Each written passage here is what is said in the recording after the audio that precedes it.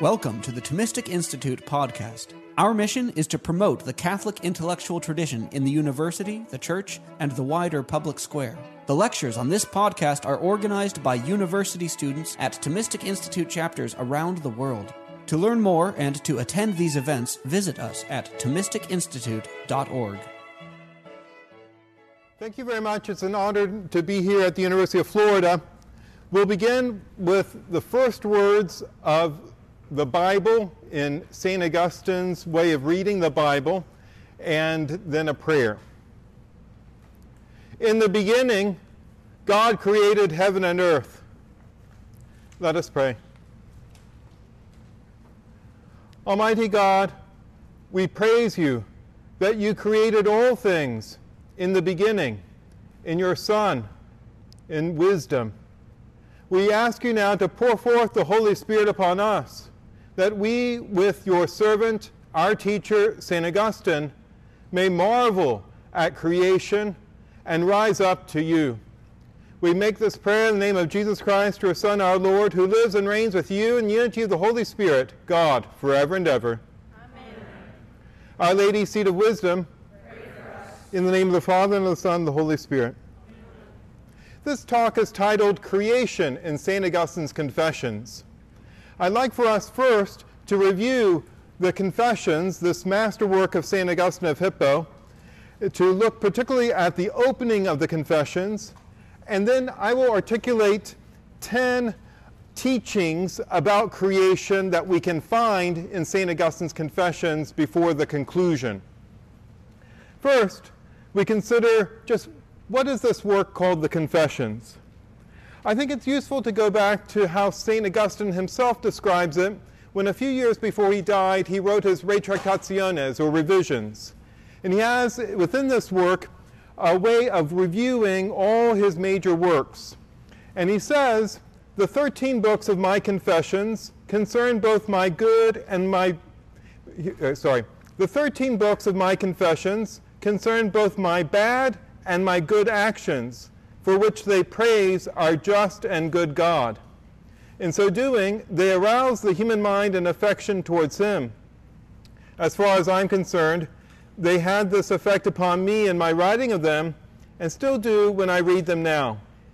What others think about them is for them to say, but I know that they have given pleasure in the past, and still do give pleasure to many of my brethren. The first 10 books were written about myself, the last 3 about Holy Scripture, from the words, in the beginning, God created heaven and earth, as far as the Sabbath rest.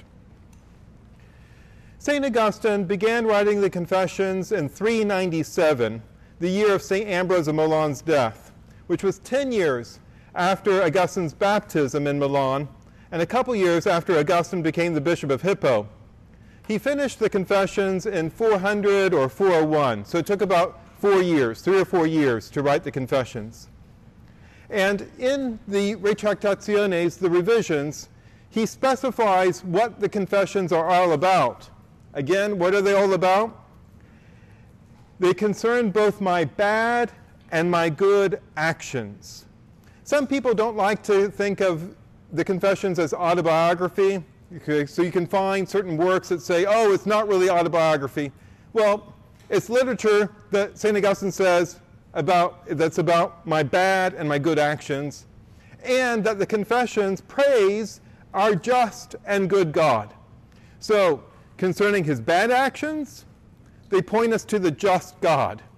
The good actions, they point us to the good God. You see the parallelism? And then how these confessions, in praising, arouse the human mind and affection. They arouse, they stir, they excite the human intellect and affect, the knowing and the loving, all in praise of God. And so that's where the Confessions really have as their end praising God, to praise God. And that St. Augustine divides up the Confessions in the 13 books with basically part 1, books 1 through 10, and he says, about me, and books 11 through 13, about Holy Scripture. So if you're familiar with the Confessions, some will read books 1 through 9 and think it's about Augustine's life, and then you have this book 10, which some say it's about memory, and then some people say books 11 through 13 are about philosophical treatises. Again, for Augustine, books 1 through 10 are about me. Books 11 through 13 about Holy Scripture. And within Holy Scripture, you really can see that books 11 and 12 are about Genesis 1:1. And then the final book, book 13, continues that account of creation up into the Sabbath rest, so what we call the beginning of chapter 2 of Genesis. There have literally been thousands of studies on St. Augustine's Confessions. It is certainly one of the most beautiful, attractive works of Latin Christianity ever. St. Augustine himself wrote about 5 million words, okay? 5 million words. He probably preached about 6,000 times, but we have only about 900 sermons from him. But of all the words that we have when he's reviewing his works in the Retractationes, it's the Confessions that really you can see how Augustine himself was moved and how others were moved. Now, he does say, as far as I'm concerned, they had this effect upon me in my writing of them and still do when I read them now. What others think about them is for them to say. Well, there was a British monk by the name of Pelagius who heard the Confessions read in Rome, and he heard from book 10 of the Confessions, give what you command and command what you will, as Augustine's prayer to God. And Augustine himself heard about Pelagius' reaction, which was violent. That Pelagius got very upset and made a stir in the room where the Confessions were being read out loud. What do you think about the Confessions? For me, I love them. The more I read the Confessions, the more I love them. And Augustine would say, but do you love God more? Because what's the purpose of the Confessions? To lift up the intellect and affect, our knowing and loving in praise of God. And so we can, in confidence, before God and in front of the people, tell everybody about his good actions, his bad actions, because they praise the just and good God. Of all the different kinds of secondary literature about Augustine's Confessions, I'd like for us especially to be attentive to the teaching on creation, and that there's one work that I particularly recommend to you.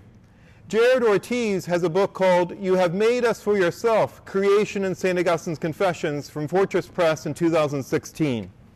So if you want to have a really fine secondary work, a book, just on creation in Augustine's Confessions, because I've been asked to speak about creation this evening, you could go to that book.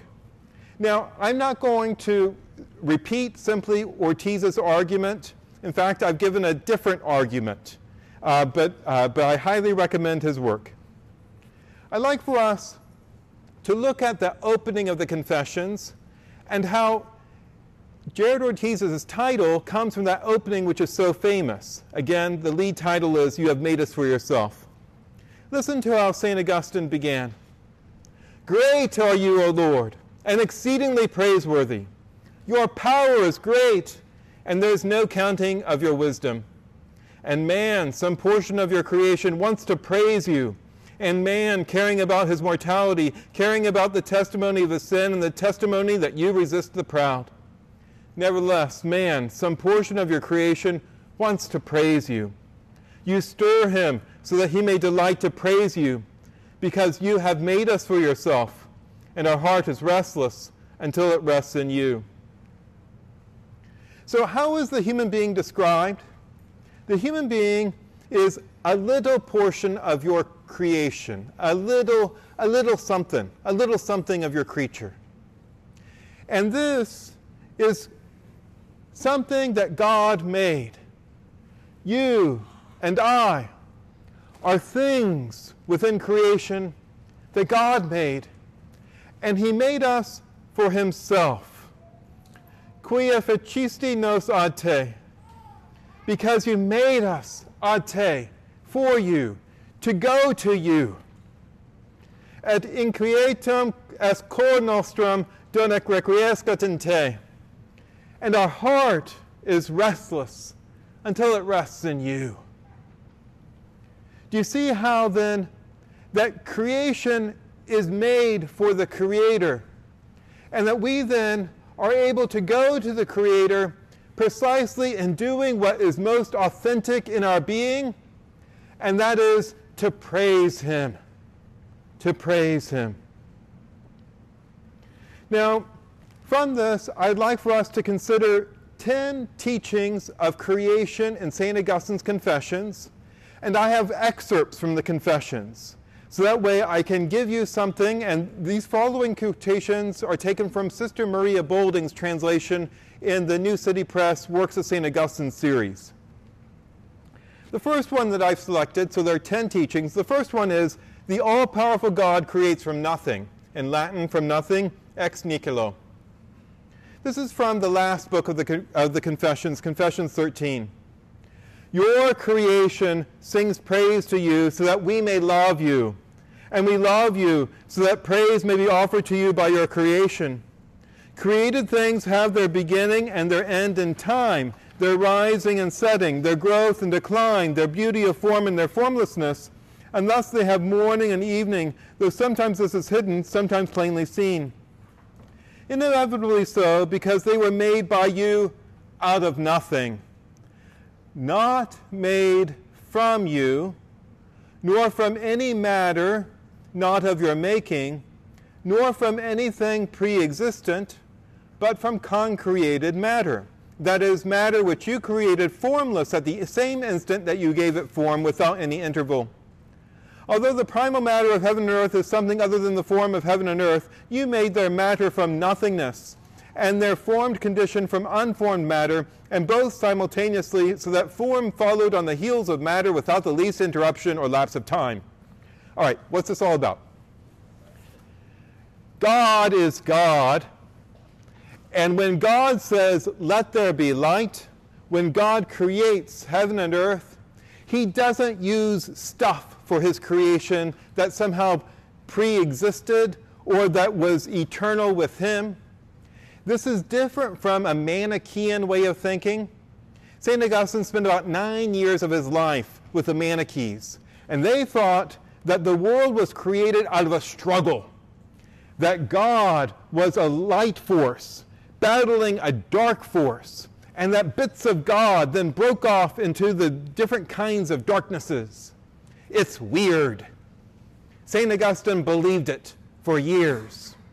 And then he received the faith to know the meaning of the first words of Scripture and how God really did say, let there be light, and from out of nothing there was light. This means that creation is radically dependent upon God. And St. Augustine says, because sometimes people will look at those beginning words of the creation account to think about the chaos. St. Augustine says, at that time, when time began to exist, there was a formless matter, and then God created from this concreated matter. So at the same time, He created both what you could call the chaos, the formless matter, prime matter, and then actual form. So this is a huge thing, that God created out of nothing. Nothing. Second principle, God is eternal. Creation is temporal. Not only are things made out of nothing, but God really is eternal, and His world is not eternal. Okay? St. Thomas Aquinas, by the way, in the 13th century upset some people because he said, philosophically, God could have created eternally. Right? But the Catholic faith teaches that God is eternal, and creation is temporal. Creation is not eternal. St. Augustine first thinks about this in Book 1, where he talks about this in connection with his infancy. My infancy has been so long dead now, whereas I am alive. But you, O Lord, are ever living, and in you nothing dies. For you exist before the dawn of the ages, before anything that can be called before. You are God and Lord of everything that you have created. In you stand firm the causes of all unstable things. In you the unchangeable origins of all changeable things abide. In you live the eternal ideas of all irrational transient creatures. Augustine, in looking back on his infancy, realizes that his infancy no longer exists. That infancy, in a sense, died. Okay? I don't remember when I was born. I don't remember my first days out of the womb. I don't remember my time in the womb. Do you? The infancy is gone. Where did it go? Where did it come from? Augustine, by thinking about this thing that changes, that is true, we know that we were little, very, very little, but we don't remember. In thinking about this, he thinks about God who never changes, who is eternal, but within his eternal intellect has divine ideas, that each of us has been an idea in God forever. It doesn't mean that we existed forever, but it means that God exists forever. He is who is, and that he doesn't change. It's a radical difference then, to know that God is eternal and that he has created something in time. Or to go back to Confessions, Book 11, St. Augustine says, I will set about replying to the questioner who asks, what was God doing before he made heaven and earth? This is kind of famous. But I will not respond with that joke someone is said to have made. He was getting hell ready for people who inquisitively peer into deep matters. Okay? Notice how Augustine says, I'm not going to make that joke. Some people just remember the joke and that it comes from Augustine. He's just repeating a joke. For this is to evade the force of the question. It is one thing to see the solution and something different to make fun of the problem. So I'll not give that reply. I would rather have answered, what I do not know, I do not know. Simple, right? What I do not know, I do not know. Oh, if only more people would be so honest. What I do not know, I do not know. Then have cracked a joke that exposed a serious questioner to ridicule and won applause for giving an untrue answer. Instead, I will state that you, our God, are the creator of every created thing, and if we take heaven and earth to cover all that is created, I boldly make this assertion. Before God made heaven and earth, he was not doing anything. For if he was doing or making something, what else would he be doing but creating? And no creature was made before any creature was made. I wish I could know everything that I do know. I wish I could know everything that I desire to know to my own profit with the same certainty with which I know that. Okay? So, we can't really know because there was nothing that he would have been doing because it's something other than God, creation. So, Augustine then just wants us to see how there's this radical difference of God's eternity and creation's temporality. The third principle or teaching, everything that God created is good. In Confessions, Book 13, St. Augustine prays, and you looked upon all the things you have made, O God, and lo, they are exceedingly good. We too look upon them, and even in our eyes they are exceedingly good. In every successful act of creation you had commanded some class of creature to be, and it came into being, and you saw that each was good. 7 times, according to my count, the Scripture relate that you looked on what you have made and found it good. But this 8th time you looked on all your works together, and lo, not merely are they good, but taken as a whole they are exceedingly good, severally good. They are exceedingly good altogether. Every beautiful body conveys the same message, for a body consisting of beautiful limbs is far more beautiful than its component parts individually, because though each one has its own loveliness, it is only through their exquisite coordination that the whole organism attains its perfection. Everything that God created is good. Everything. And especially when you see this all together. To have the big picture in mind. God's view of everything. It is very good. The fourth teaching, creation bears traces of its creator. I'd like for us to listen to Book 10. St. Augustine says, "But what am I loving when I love you? Not beauty of body, nor transient grace, not this fair light which is now friendly to my eyes, not melodious song in all its lovely harmonies, not the sweet fragrance of flowers or ointments or spices, not manna or honey, not limbs that draw me to carnal embrace. None of these do I love when I love my God. And yet, I do love a kind of light, a kind of voice, a certain fragrance, a food and an embrace when I love my God.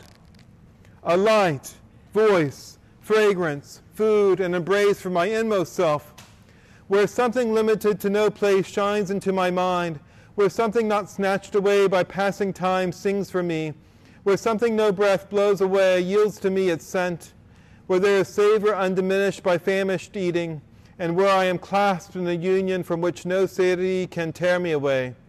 This is what I love when I love my God." There are all sorts of things in creation to love. God gave us senses. We have these 5 external senses. And what St. Augustine does is he uses these senses to be able to think about how God can be perceived, spiritually sensed in the inmost soul. But looking out on creation, Augustine continues, "And what is this? I put my question to the earth, and it replied, I am not he. I questioned everything it held, and they confessed the same. I questioned the sea and the great deep, and the teeming live creatures that crawl, and they replied, we are not gods, seek higher. I questioned the gusty winds, and every breeze with all its flying creatures told me, Anaximenes was wrong, I am not God. To the sky I put my question, to sun, moon, stars, but they denied me. We are not the God you seek. And to all things which stood around the portals of my flesh I said, tell me of my God. You are not he, but tell me something of him. Then they lifted up their mighty voices and cried, he made us. My questioning was my attentive spirit, and their reply, their beauty. All of these things, from the lowest to the very highest, bear traces of the one who made them. St. Augustine continues in Book 10, then toward myself I turned and asked myself, who are you? And I answered my own question, a man. See, here are the body and soul that make up myself, the one outward and the other within. Through which of these should I seek my God? With my body's senses, I had already sought him from earth to heaven, to the farthest place whither I could send the darting rays of my eyes. But what lay within me was better, and to this all those bodily messengers reported back, for it controlled and judged the replies of sky and earth, and of all the creatures dwelling in them, all those who had proclaimed, we are not God, and he made us. My inner self recognized them all through the service of the outer. I, who was that inmost self, I, who was my mind, knew them through the senses of my body, and so I questioned the vast frame of the world concerning my God, and it answered, I am not he, but he made me. Augustine is realizing the mystery of his own creation. You are body and soul. You are not just simply a body that experiences external things through sensation. You have an immortal soul made to the image of God. You then, as body and soul, are called to seek God, to praise Him. God wants us to realize that the beauty of creation is to lift us up to Him. Number 5, the Creator uses His creation to draw us to Him, although we may sinfully misuse His creation. Again, from Book 10 of the Confessions, St. Augustine prays, and this is most likely the most famous prayer of Augustine's writings. Late have I loved you, beauty so ancient and so new, late have I loved you. Lo, you were within, but I outside, seeking there for you. And upon the shapely things you have made, I rushed headlong, I misshapen. You were with me, but I was not with you. They held me back far from you, those things which would have no being were they not in you. You called, shouted, broke through my deafness. You flared, blazed, banished my blindness. You lavished your fragrance, I gasped, and now I pant for you. I tasted you, and I hunger and thirst. You touched me, and I burned for your peace. These things of creation are to speak to us of the Creator. But when we sin, we have a preference for the creature over the Creator. Every sin is, in some sense, a preference for the creature over the Creator. St. Augustine, in one of his homilies on 1 John, uses the example of a bride who receives a wedding ring from her lover, from her husband. And the husband then goes away, and she has her ring, and she says to herself, I have the ring. I no longer want to see his face. And Augustine then says to his people, you are the bride. All of creation is given to you as a ring from the Creator. Seek His face always. Do not let the beautiful things of creation, the ring that God gives to you, be some sort of substitute for God. St. Paul says to the Corinthians, all things are yours. All things are yours. Think about it. Think about what God has done for us in creating you and me, to be in the midst of this creation and to be able to see all of the world, all of the beautiful things of the world, as like the wedding ring of God. Don't prefer the wedding ring to God. St. Augustine prays in Book 4 of the Confessions, turn us toward yourself, O God of hosts, show us your face and we shall be saved. For wheresoever a human soul turns, it can but cling to what brings sorrow, unless it turns to you. Cling, though it may, to beautiful things outside you and outside itself. For St. Augustine, there are particularly these two kinds of loving, udi and frui, to use and to enjoy. To enjoy means to cling to something for its own sake. St. Augustine teaches that we are to cling to God, to enjoy God for His own sake. And everything else, we're to be able to give up. For some people that sounds harsh, but think about death. At the moment of death, do you want to cling to the things of the world, or do you want to cling to God? If that's true at the moment of your death, Why can't it be true now, at this very moment? To be able to give up the beautiful things of this earth, of all creation, even our life, for the sake of God who made us for himself. But when we sin, we prefer something of this creation to the Creator.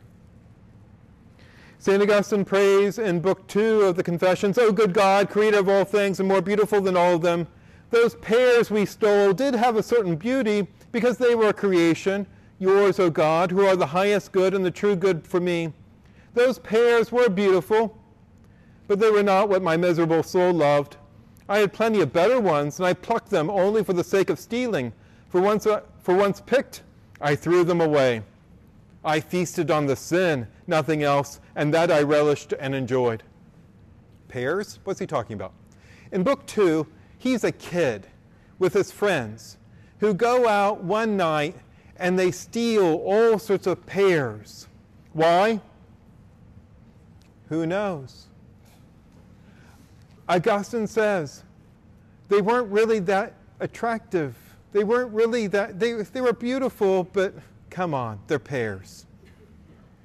I had better ones at home. He's exploring the mystery of sin. There is no sufficient explanation for any sin. Why? Sin is against right reason. If you just think, oh, why did I do that? Or why did he do that? Or why did she do that? Or why are they doing that to me? You will not find a sufficient reason. Why? Because there's something unintelligible about sin. Because sin is against right reason. God is truth. Every sin is against his truth.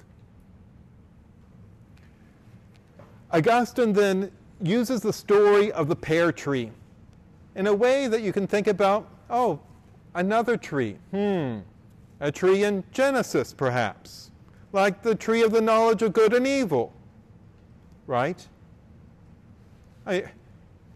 Why did Adam and Eve eat from that tree? They had lots of other trees. There was only one tree that they were forbidden to eat from.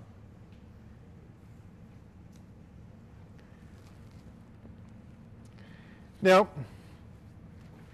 Augustine, again, was with the Manichees for about 9 years.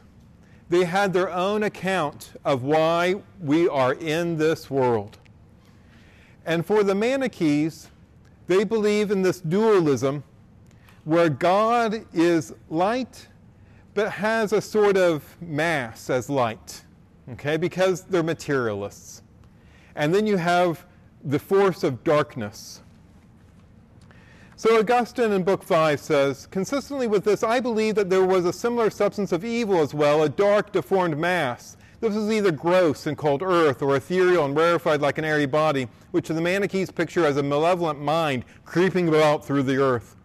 Some kind of reverence on my part forced me to believe that a good God could not have created any evil nature. So I mentally constructed two masses opposed to each other. Both were infinite, but the evil one I conceived rather more narrowly, the good on a larger scale. From this tainted premise, other sacrilegious ideas followed. When my mind attempted to speed back once more to the Catholic faith, I was repelled, because the Catholic faith is not what I thought it was. Isn't that quite an insight? The Catholic faith is not what I thought it was. Augustine was mistaken for years about the Catholic faith. He continues, furthermore, it seemed to me more reverent, O God, God, to whom your own merciful dealings with me confess, to believe that you were at any rate infinite on all other sides, even though I was forced to admit that you were finite on that one side where the mass of evil opposed you, than to hold that you were limited on every side by the form of a human body. Since in my ignorance I thought that evil was not only a substance, but even a bodily substance, for I did not know how to envisage a mind except as an ethereal body spread out through space, it seemed to me better to believe that you had not created any evil than to believe that what I thought of as the nature of evil could have proceeded from you.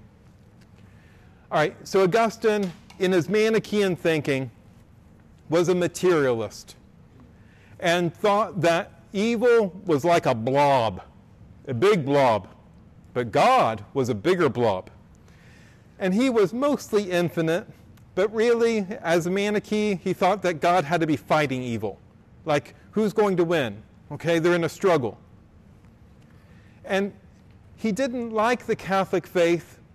For one reason, he thought that Scripture was just poorly written. That for a while, he thought the Manichaees had a better idea than the Catholics, and then he just couldn't understand. He couldn't understand humility. Number 6, the human being is a special creation made to the image of God. We saw this a bit earlier, and I just want to continue this first with memory in Book 10. This faculty of memory is a great one, O my God, exceedingly great, a vast, infinite recess. Who can plumb its depth? This is a faculty of my mind, belonging to my nature, yet I cannot myself comprehend all that I am. Is the mind then too narrow to grasp itself, forcing us to ask where that part of it is which it is incapable of grasping? Is it outside the mind, not inside? How can the mind not compass it? Enormous wonder wells up within me when I think of this, and I am dumbfounded. People go to admire lofty mountains and huge breakers at sea and crashing waterfalls and vast stretches of ocean and the dance of the stars, but they leave themselves behind out of sight. That line, by the way, is particularly famous for the 14th century Petrarch's way of saying that he read that when he climbed Mount Venu. So he climbed Mount Venu, opened up the Confessions, and found that line. And he was admiring the scenery, and then he realized that with Confessions, what should he think about? His inmost self. Again, enormous wonder wells up with me when I think of this, and I am dumbfounded. People go to admire lofty mountains and huge breakers at sea and crashing waterfalls and vast stretches of ocean and the dance of the stars, but they leave themselves behind out of sight. Don't leave yourself behind. Go inside. Find the mystery of your own being in God. Do not take your life for granted. Know that God is your loving God, and He has made you for Himself. St. Augustine is particularly famous for what in the 20th century is called a psychological analogy for the Trinity. So that it's analogy, it's a way of thinking about the Holy Trinity, because the Holy Trinity has made us for Himself, and that there are Trinitarian patterns in our own being. He has many different kinds of Trinitarian patterns. He says, can anyone comprehend the Almighty Trinity? This is Confessions, Book 13. Everyone talks about it, but is it really the Trinity of which they talk? Rare indeed is the person who understands the subject of his discourse when he speaks of that. People argue and wrangle over it, yet no one sees that vision unless he is at peace. I wish they would turn their attention to the triad they have within themselves. It is, to be sure, a triad far distant from the Trinity, but I propose it as a topic on which they may exercise their minds by ways of experiment, and in order to make clear to themselves how great the difference is. The triad I mean is being, knowledge, and will. I am, and I know, and I will.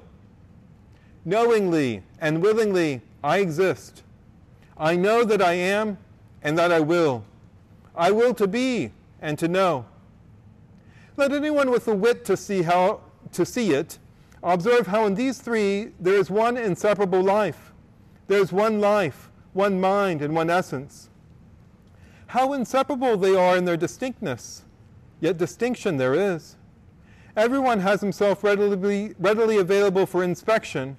Let each then scrutinize himself and see what he can find, and tell me.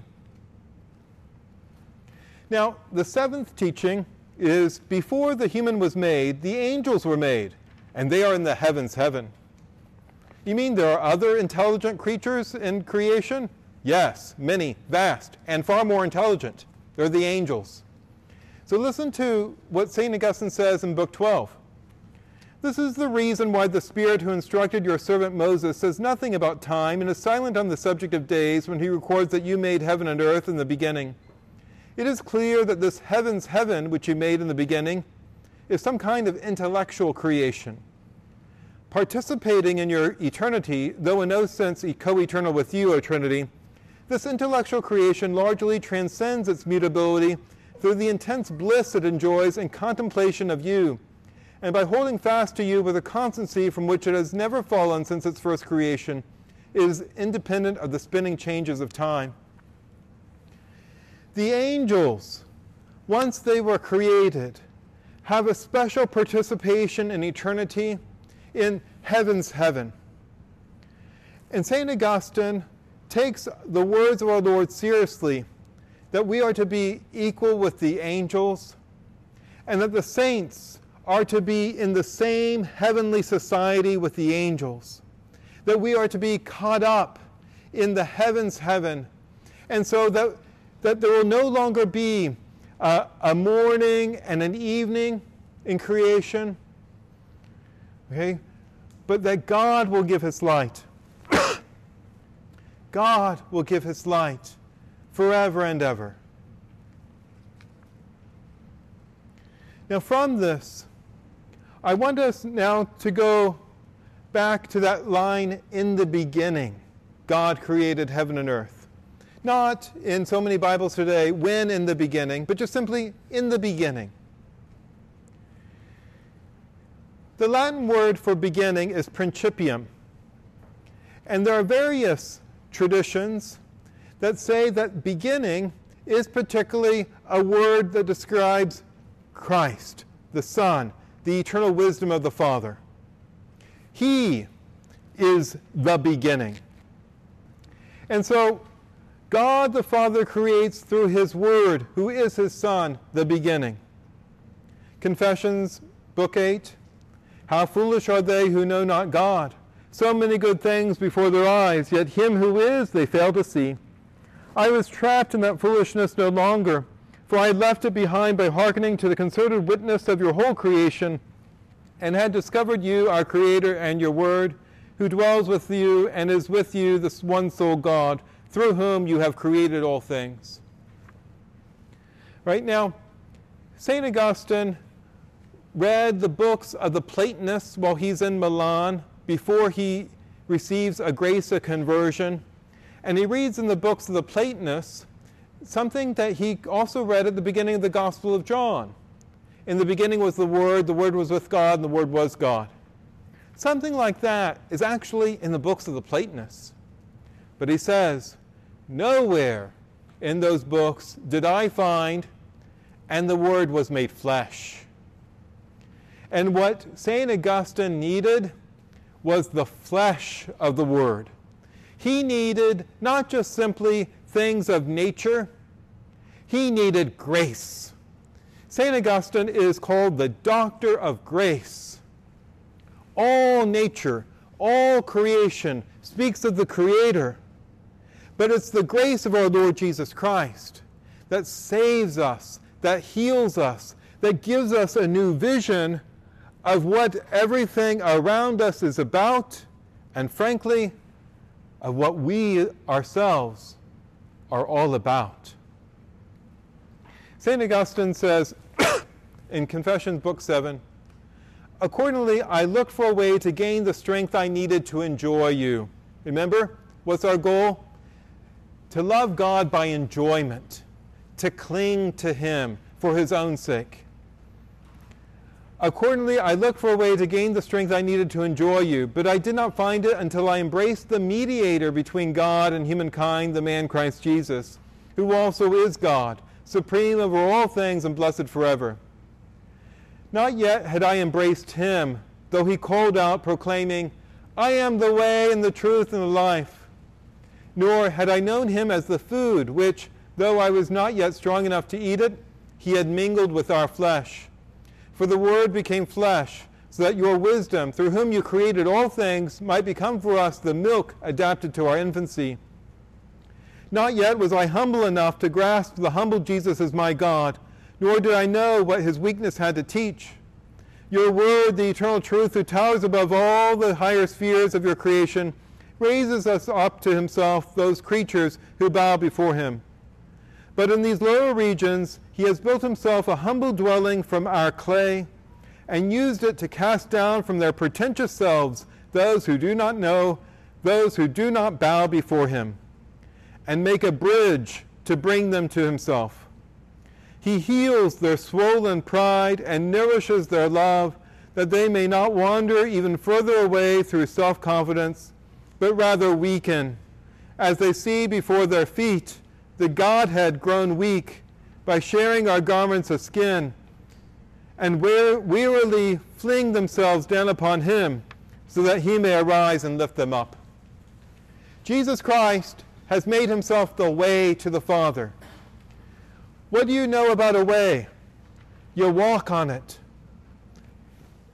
The eternal Son of God has come down to our feet, so that way we, rather than being puffed up in pride and self-pretensions, may weaken and fall down in humility and find Jesus, and let Jesus lift us up to his Father. The final principle I'd like to communicate from St. Augustine's teaching in the Confessions is number 10, about the Holy Spirit. The Holy Spirit is the Spirit of the Father and the Son in the mystery of the Holy Trinity, and the Trinity is not creation. The Holy Spirit allows us to see that God is God, Father, Son, and Holy Spirit, and everything else that exists is creation. St. Augustine says in Confessions, Book 13, now I have found what I was looking for. In symbolic form, a Trinity now dawns clear for me, the Trinity which is yourself, my God. You, Father, made heaven and earth in that beginning who originates our wisdom, that is to say, in the wisdom who is your Son, co-equal and co-eternal with yourself. And already we have spoken at length of heaven's heaven, and of the invisible and unorganized earth, and spoken too of the abyss, dark with the unstable flux of spiritual formlessness, and destined so to remain until it should be converted to him from which it drew such life as it had. But once eliminated by him, it was transformed into a life so beautiful that it became the heaven overarching the other heavenly vault, to be established later between upper and lower waters. I understood already that the name God signified the Father who made these things, and the name beginning, the Son in whom he made them. And believing as I did that my God is a Trinity, I sought for a Trinity among his holy utterances, and there was your Spirit poised above the waters. Here then is the Trinity who is my God, Father, Son, and Holy Spirit, creator of the whole created universe. So that mighty wind, or that mighty breath, the mighty Spirit, the Spirit of God, is there at the beginning of creation. Now, before we have questions and answers, I'd like for us now to go to the very conclusion of the Confessions. This is, again, from Book 13. Think back. How does Augustine want to conclude his work? Books 1 through 10 are about me, he says. Books 11 through 13 are about sacred scripture, from in the beginning God created heaven and earth, and then all the way to the Sabbath rest. What was that opening prayer about? Our heart is restless until it rests in you. So, St. Augustine, in the conclusion, prays, give us peace. Give us peace, Lord God, for you have given us all else. Give us the peace that is repose, the peace of the Sabbath, the peace that knows no evening. This whole order of exceedingly good things, intensely beautiful as it is, will pass away when it has served its purpose. These things, too, will have their morning and their evening. Recall, Jesus says, heaven and earth will pass away, but my words will not pass away. Everything will pass away. Everything that is created will pass away. But that's not the end. Augustine continues, "But the seventh day has no evening and sinks toward no sunset. For you sanctified it, that it might abide forever. After completing your exceedingly good works, you rested on the seventh day, though you achieved them in repose, and you willed your book to tell us this as a promise that when our works are finished, works exceedingly good inasmuch as they are your gift to us, we too may rest in you in the Sabbath of eternal life. And then you will rest in us as you now work in us. And your rest will be rest through us, as now those works of yours are wrought through us. But you yourself, Lord, are ever working, ever resting. You neither see for a time, nor change for a time, nor enjoy repose for a time. Yet you create our temporal seeing and time itself, and our repose after time." What is Augustine meaning here? God works through us now. He works through us in all sorts of ways, most especially in the life of grace, for He's the one working through us when we do anything good. And then, if we come into His Sabbath rest, God will let His rest go through all of us. He will rest in us to take us up all into His rest. St. Augustine continues, "We see, therefore, these things you have made because they exist, but for you it is different. They exist because you see them." Do you get that? I see you because you exist. You exist because God sees you. Our seeing is receptive to what is, to reality. Reality is receptive to who God is. Because let there be light, and there was light. He sees things, and they come to be. Augustine continues, "Moreover, when we see that they exist, we see it outside ourselves. But when we see that they are good, we see it by an inner vision, whereas you see them as created in no other place than where you saw them as non-existent things you will to create." We see with our eyes outside of ourselves, but then inside we make a judgment. We see, oh yes, that's good. You are good. God has no inner and outer.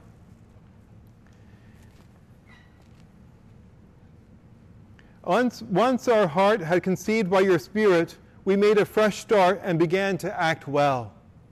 Once we had that grace of the Spirit, we began to act well, though at an earlier stage we had been impelled to wrongdoing and abandoned you.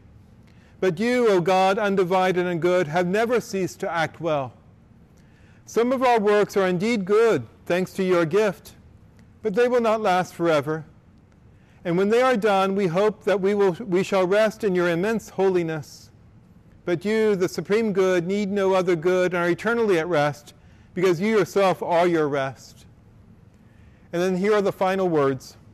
What human can empower another human to understand these things? What angel can grant understanding to another angel? What angel to a human? Let us rather ask of you, seek in you, knock at your door. Only so will we receive, only so find, and only so will the door be open to us. Amen. Thanks for listening to this lecture on the Thomistic Institute podcast. The generosity of people like you makes this podcast possible. If you enjoy these talks, please consider showing your support at www.thomisticinstitute.org/donate. Your donation of even $1 helps us reach more college students and many others with the powerful truths of the faith, and it ensures that we can keep publishing top-notch lectures on this podcast. Thanks a lot.